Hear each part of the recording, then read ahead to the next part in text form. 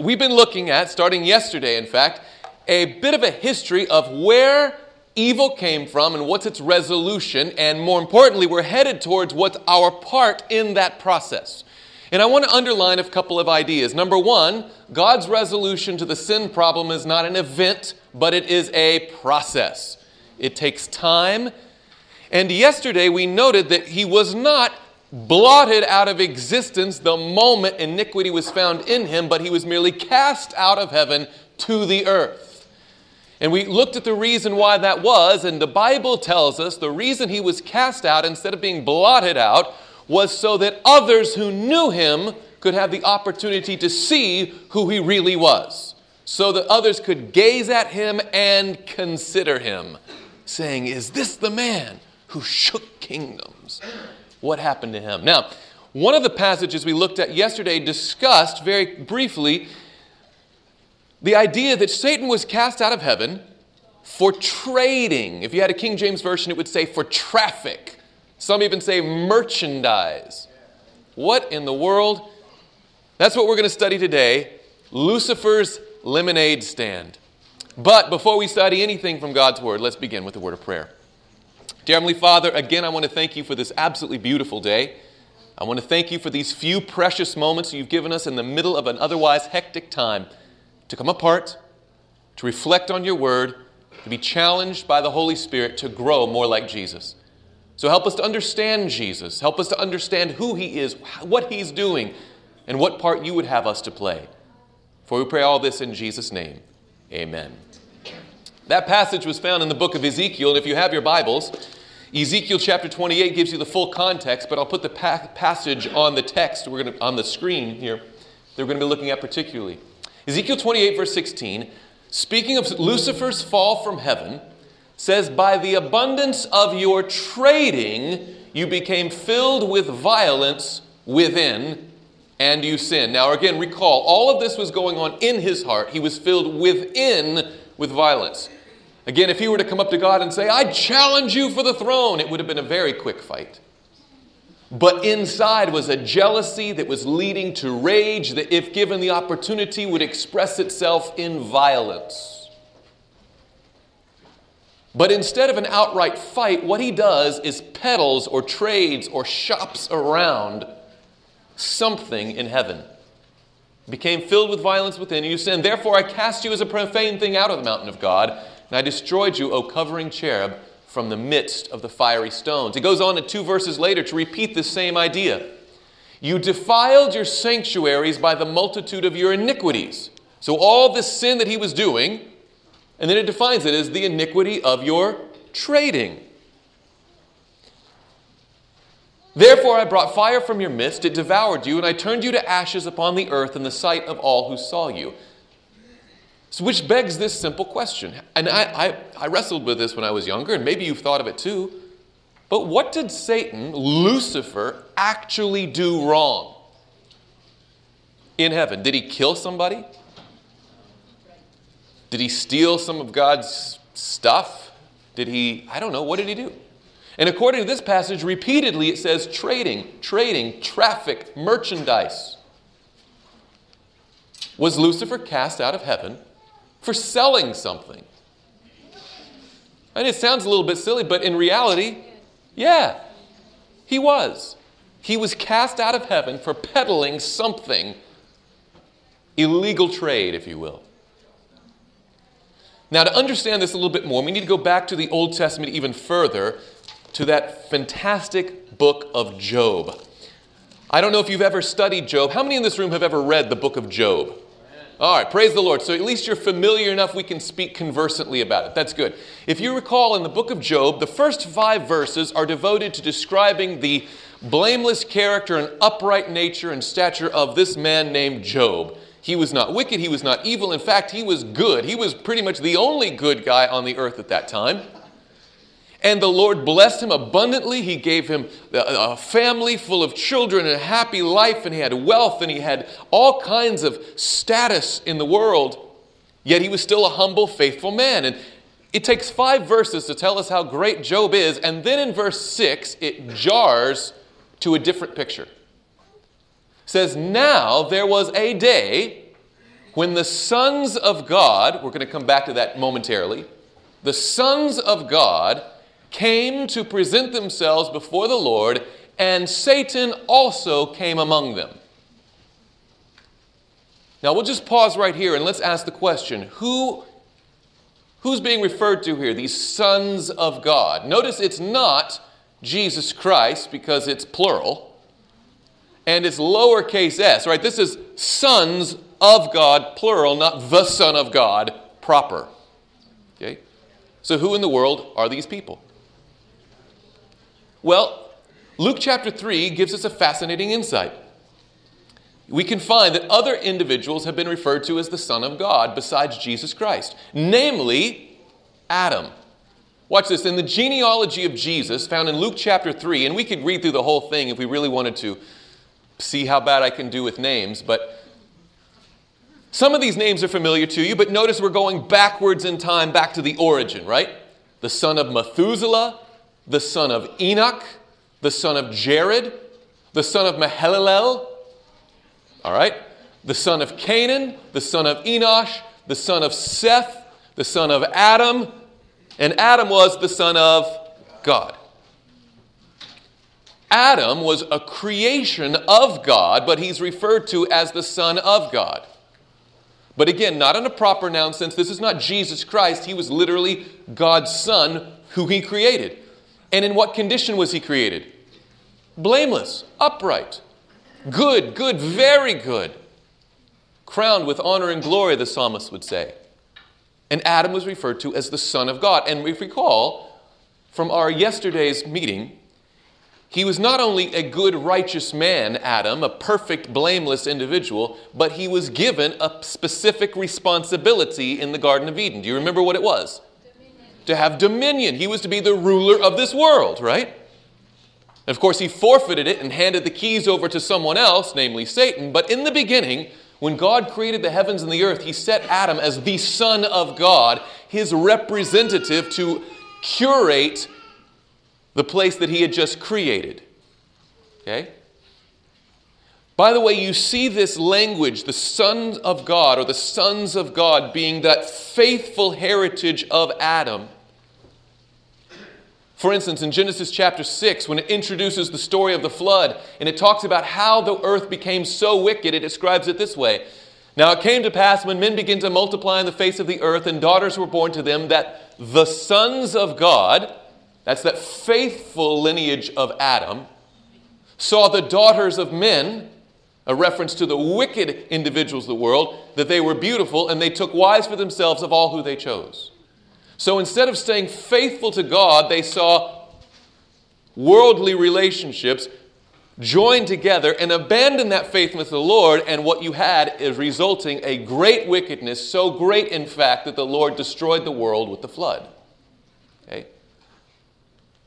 So when we go back to Job chapter 1, verses 6 and 7, we start to get an understanding of who these sons of God may be. There was a day when the sons of God came to present themselves before the Lord, and Satan also came among them. I wanted to point out a second thing now. Notice they weren't already with God. In order to make it to this meeting, they had to come there.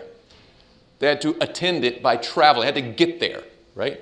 They came to present themselves before the Lord. Is that clear? Okay. So they're for some different location than where God is located, but yet they're called the sons of God. And the Lord said to Satan, "From where do you come?" Because notice, all the sons of God were there, which, by the way, I don't want to burst your bubble about heaven too much, but apparently there are committee meetings in heaven. Oh, yeah. And before anyone leaves, like, forget it, I'm out. Apparently the Lord works through committees. Now, why would he do that? We'll come back to that a little bit later, but the Lord doesn't just execute out of his own mind. He brings people in to see the wisdom and to get their input. That's going to be critical as we go forward, okay? But now there's a day when the sons of God come to present themselves before the Lord, and Satan also came among them, which begs the question which God handily asks, where do you come from? Which is to imply everyone else here comes from somewhere. And here you are in the slot that probably should be taken by someone else. Quick question. Who do you think he's there in the place of? Adam, right? Adam was the son of God that God established as the ruler of this world. Yet he forfeited that rule, that dominion, and gave it over to Satan. And so when a meeting of the sons of God comes up, Satan shows up. They're taking roll call, all right? Planet such and such. I don't know. I don't know if they had sci-fi names, whatever. But when they get to where Adam should be, Satan says, here.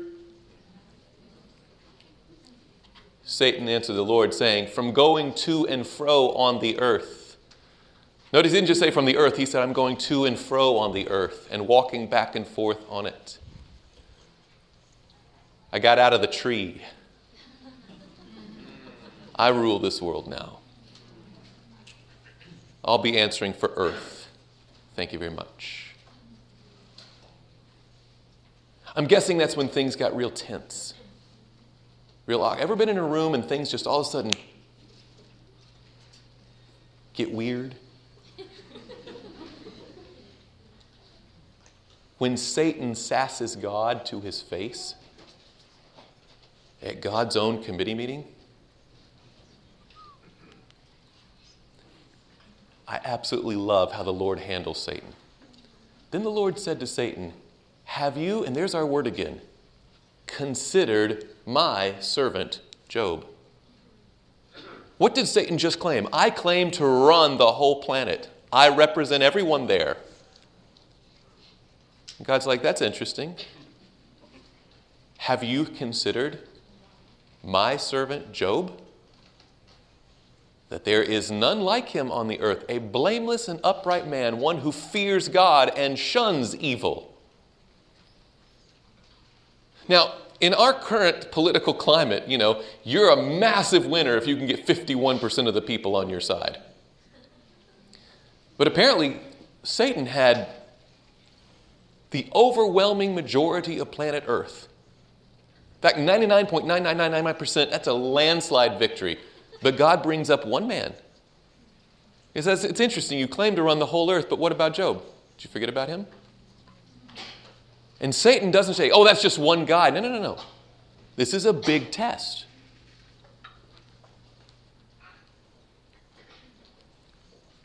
Notice how Satan responds. So Satan answered the Lord and says, does Job fear God for what? Nothing? You don't think he's doing it for free, do you? Have you not made a hedge around him and around his household, around all that he has on every side? You have blessed the work of his hands, and his possessions have increased in the land. But now stretch out your hand and touch all that he has, and he will surely curse you to your face. He says, of course he's faithful to you. You pay him off. By the way, in the modern political arena, that's called fraud or bribery or just politics. Right? But Satan's making a very clear effort to say, wait. He's not honestly serving you. He's only doing it for the payoff. If you take, and he makes a wager. He says, I defy you. I guarantee if you take away all that stuff and just make it about loyalty to you, he will curse you to your face like I do. Again, the room gets like thick with tension.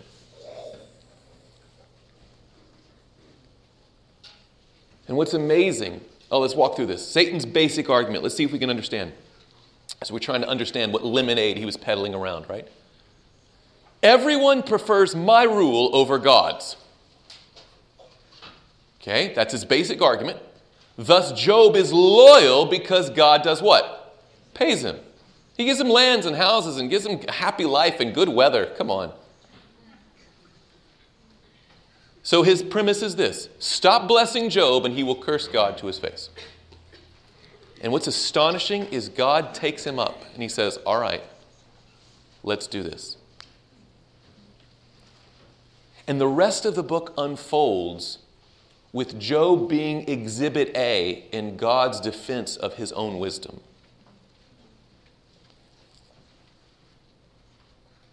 Now, this is an important point. In all of the dialogue that we read in Job chapter 1 and Job chapter 2, because it says in Job chapter 2, again, another day, they all came before them to present themselves before the Lord. But you have God saying things, you have Satan saying things, back and forth, point, counterpoint. The polemic continues, yet in the background are these sons of God. It's not like this is a private discussion the two of them had in some backroom place. No. They were doing it right out in front of all the hosts of heaven assembled at that meeting. And the sons of God say how much? Nothing.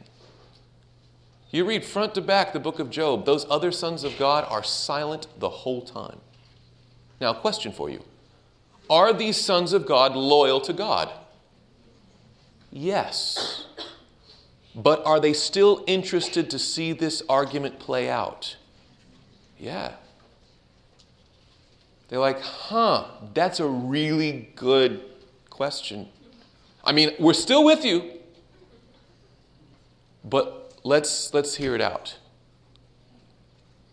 Now imagine, again, much like we saw yesterday, even at this point, if God had said, you're a sinner and you deserve to die, squish. What would that have done to Job's, not to Job, but what would that have done to Satan's argument? It would have strengthened it. It would have supported it. It would have been like, yep. His dying words would have been, I told you so. The sons of God say nothing. Now, God could have pointed to Satan's work of cruelty and destruction on earth as evidence that he wasn't to be trusted. I mean, this is hundreds of years, if not thousands of years into Earth's history. We don't know exactly when the book of Job was written, but it was long into Earth's history, and there was plenty of death and disease and destruction and violence and surely evidence that Satan's ways are corrupt and you don't want him as your leader. God could have pointed to all of that. But I want to make this point today. That would have not been sufficient. In fact, it could have even strengthened Satan's case. Walk with me through this now. Notice what we read in Isaiah.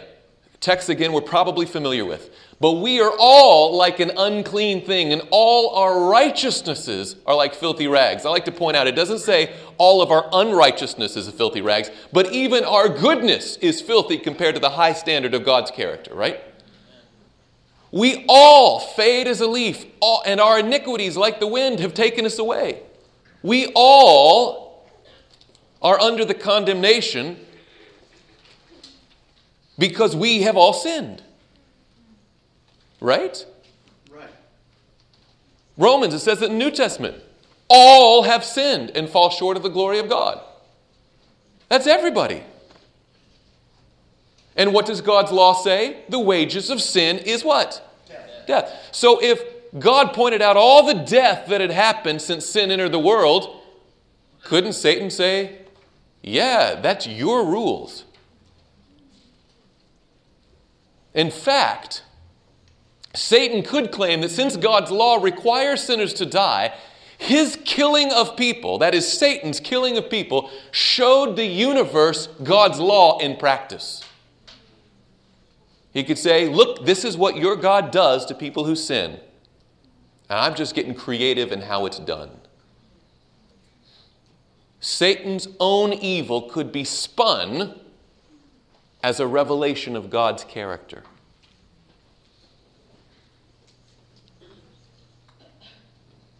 And so God doesn't go theory to theory. He says what we need is to see an example.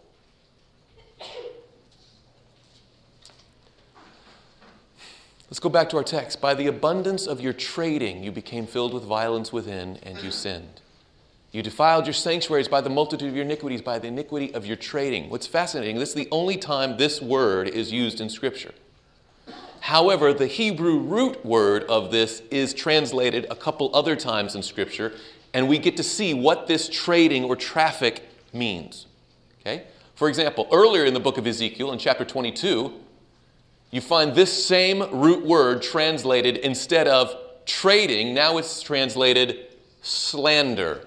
And you are men who slander to cause bloodshed. What does slander mean? To do what?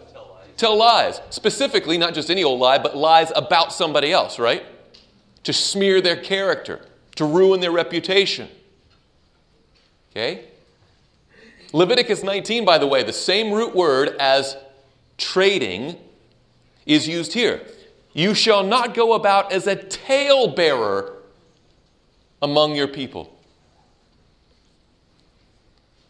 Slander, talebearing, lying, smearing the character of God. This is the lemonade, if you will, that Satan was peddling around to have everybody take a sip.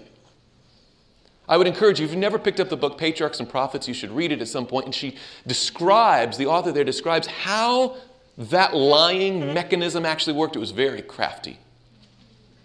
Basically, Lucifer would come up to somebody and say, oh, what a beautiful day. It's so good. Man, I mean, it's weird that all the songs are about him. But anyway, and he would drop just a little drop of doubt in there. And then later, he would walk by that same person and hear them say, you know, I heard somebody talking about how all the songs are about God here. And I noticed they were right. Satan would hear that. Then in a third conversation, you say, you know what I heard this other guy say? So he would plant the seed, he would cultivate the crop, then would harvest it and say, look what everybody's saying about God. It's crazy. Man, God must be the worst. And he started peddling around heaven lies about the character of God. Now, thus Jesus, when he came to earth in John chapter 8, said, by the way, this is Jesus speaking to the religious leaders of the day, and if again, I'm going to come back to this, you find more pointed sermons and appeals and calling out of wickedness than you've ever heard in church in your lifetime, I promise you. John chapter 8, verses 40 and 45, please go home and read the whole chapter. It's fantastic how Christ deals with these individuals. But he says to these religious leaders who are planning on killing him, he says, you are of your father, whom? The devil, and the desires of your father you want to do. Now, what were the desires of Satan in heaven? He wanted to be like the Most High, and he was filled with violence within. Christ says, I've seen this before. You are of your father, the devil, and the desires of your father you want to do. He was a murderer from the beginning. Pause right there. Did Satan actually kill somebody in heaven? No. But we did read that he was filled with violence where? Within. By the way, did Jesus ever define murder? Sure. What did he say about murder? If you had hatred for your brother in your heart. There was murder in heaven. It was just in Lucifer's heart. But of course, if he were to just roll up his sleeves and say, I'm going to kill you, he was waiting for that opportune moment. And when Jesus came to earth as a vulnerable human being, he said, aha, here's my chance. He was a murderer from the beginning and does not stand in the truth because there is no truth in him. Listen to this. When he speaks a lie, he speaks from his own resources, for he is a liar and the father of it. Let me get this straight. Satan doesn't just lie, he invented lying. The whole concept of not telling the truth came from Satan. That's the lemonade he was passing around. That's what he was having everybody sip drop by drop until it became ubiquitous around the courts of heaven. It became divisive. It became a war. Jesus says, but because I tell the truth, you don't believe me. Which brings me to a little interesting frustration. Let's just put it on the screen. Now I changed that. I was going to say when accused of being a liar, but that presumes some pretty negative things about you. But if you are ever accused of being a liar, you know what you can't say? No, I'm not. You know why? Because that's what a liar would say. Right? Somebody says, you liar. No, I'm not. You know what they're going to come back with? Yes, you are. You know what you're going to come back with? No, I'm not. And they're going to come back with, yes, you are. And there's no logical end to this. All you can do is raise the bravado and the adjectives. I super duper promise that I'm not a liar. And they're going to say, boy, you're really digging a hole, liar. It's just going to go back and forth and back and forth. You can't just simply, even if you're telling the truth, they're going to say that's a lie. Now that's a big deal. Satan had smeared the character of God across the universe that God created. And now even when Jesus stands up and tells the truth, he's like, I'm not selfish, I'm selfless. I would give myself for any one of you. I love. God's saying, I am love. And Satan is, no, you're not. You're control, you're authority, you're exacting, you're cruel. I offer freedom. I'm the one who truly loves you. Vote for me.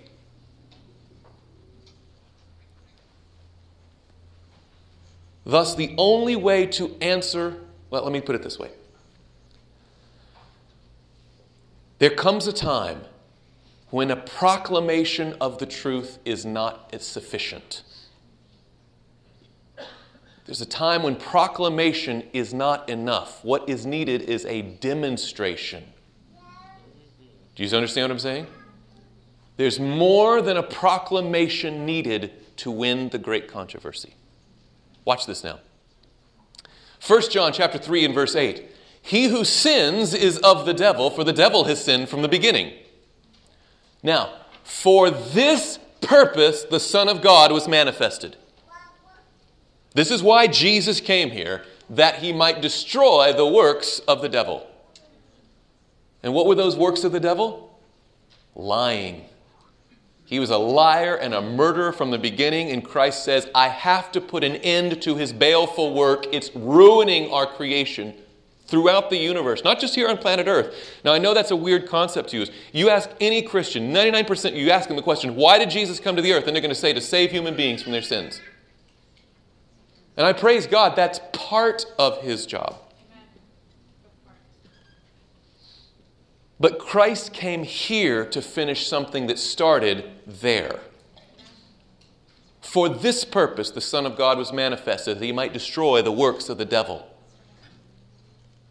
Up in heaven, it was all argument. It was the war in heaven. And Christ says, I need more than proclamation. I'm going to come down and be the demonstration of the character of God. Thus we read the prophecies of the coming Savior. Isaiah 56 verse 1. Thus says the Lord, keep justice and do righteousness, for my salvation is about to come, and my righteousness to be, what's that word? Revealed. Notice that Jesus didn't create righteousness when he was incarnate. He simply revealed what was already there. Jesus didn't become good. He was good and came to show the universe the distinction between Christ and Satan. Thus, Paul could write in Romans chapter 1, I am not ashamed of the gospel of Christ, for it is the power of God to salvation for everyone who believes.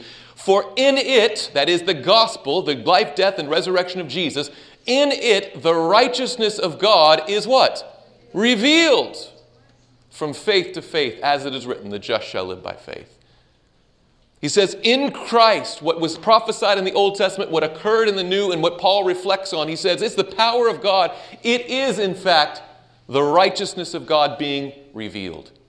When we see Jesus, his life, his purity, and his sacrifice, we're seeing the very character of God that Satan had besmirched in heaven. By the way, how is righteousness revealed? In obedience. That was what the issue was in heaven. There was disobedience. He rebelled, and thus he was cast out. Christ came to show, no, God's law is not at fault.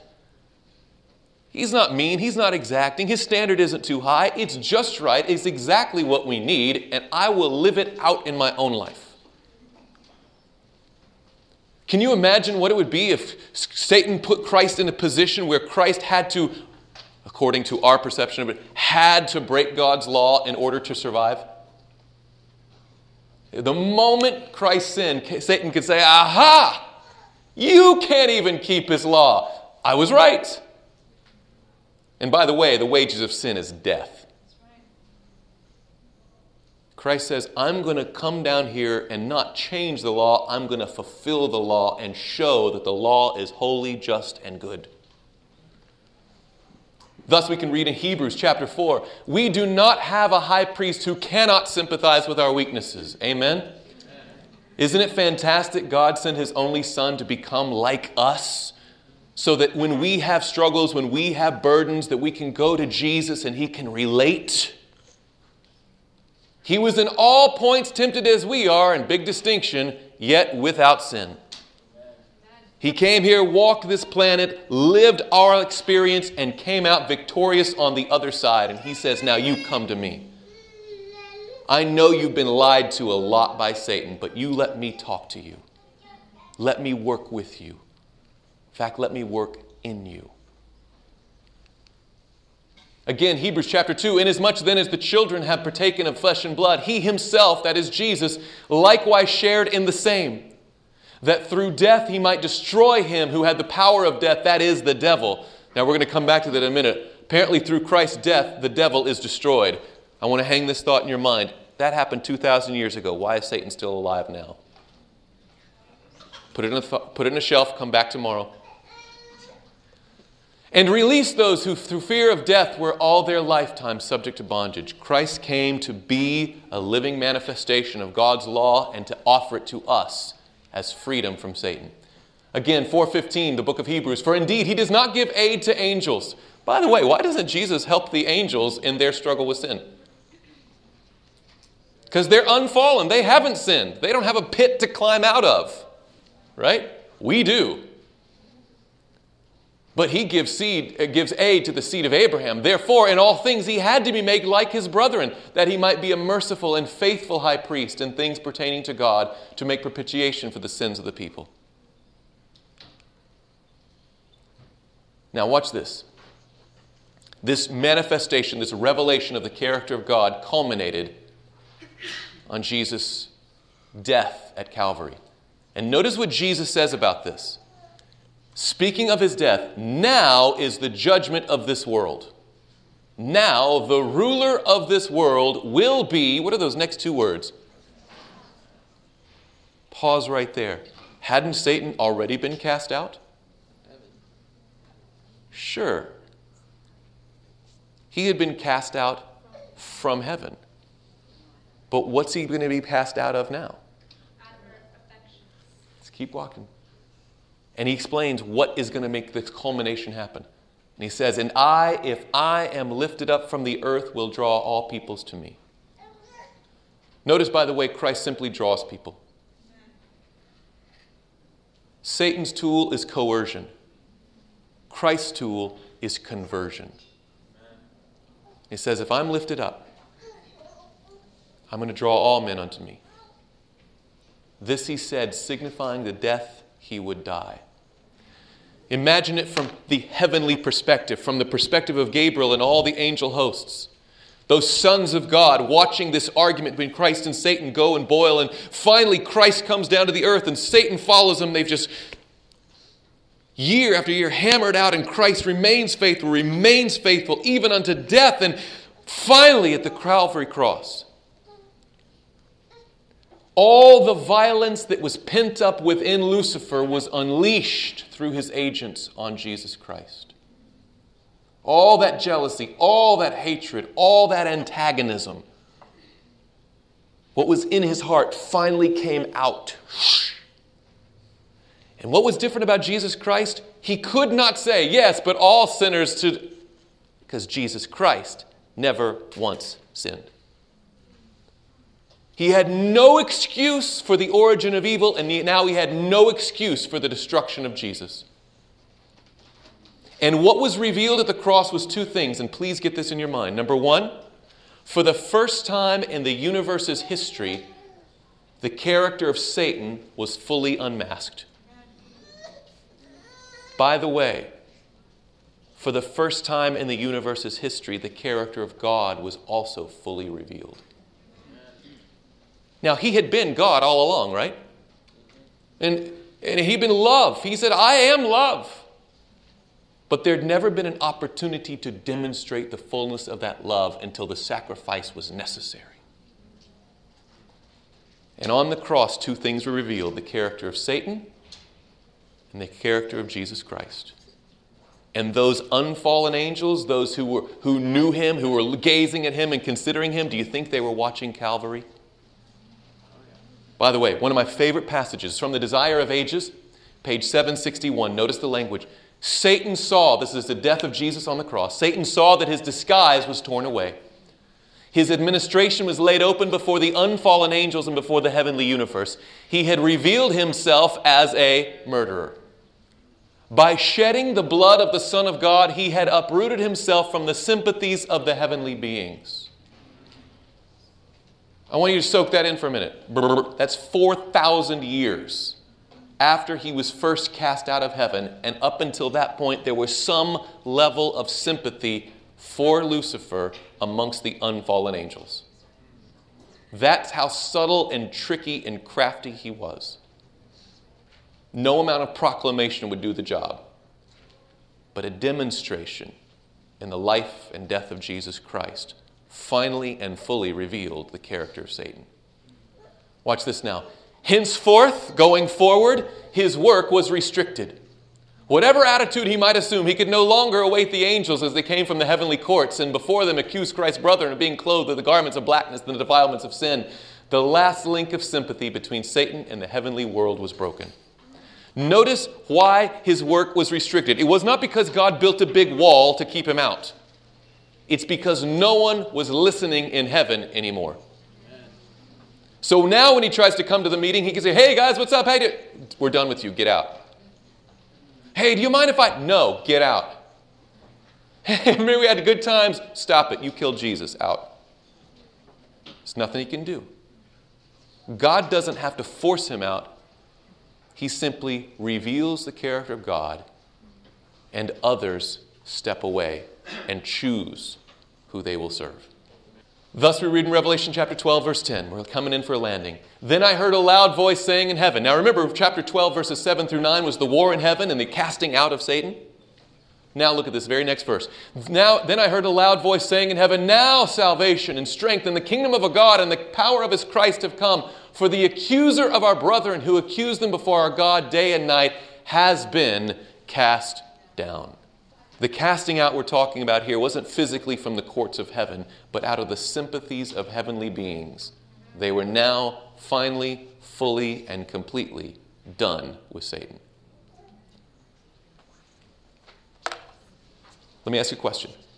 Did today's presentation at least make sense? Praise the Lord for that. Tomorrow we're going to build on this and we're going to grow our understanding a little bit more in a message entitled, A Slinky Down the Stairs. But before we dismiss, let's have a quick word of prayer. Heavenly Father, I want to thank you so much that you are a God who takes your time to get things right. And thank you for me, God, who is love, and for revealing that love through your Son, Jesus Christ, on the cross of Calvary. Lord, we don't want to follow your enemy. We want to follow you. Help us to have no more sympathy for Satan in our hearts, but to cast him out of our lives through your power. Transform us and restore us, for we pray it in Jesus' name. Amen. This media was brought to you by Audioverse, a website dedicated to spreading God's Word through free sermon audio and much more. If you would like to know more about Audioverse, or if you would like to listen to more sermons, please visit www.audioverse.org.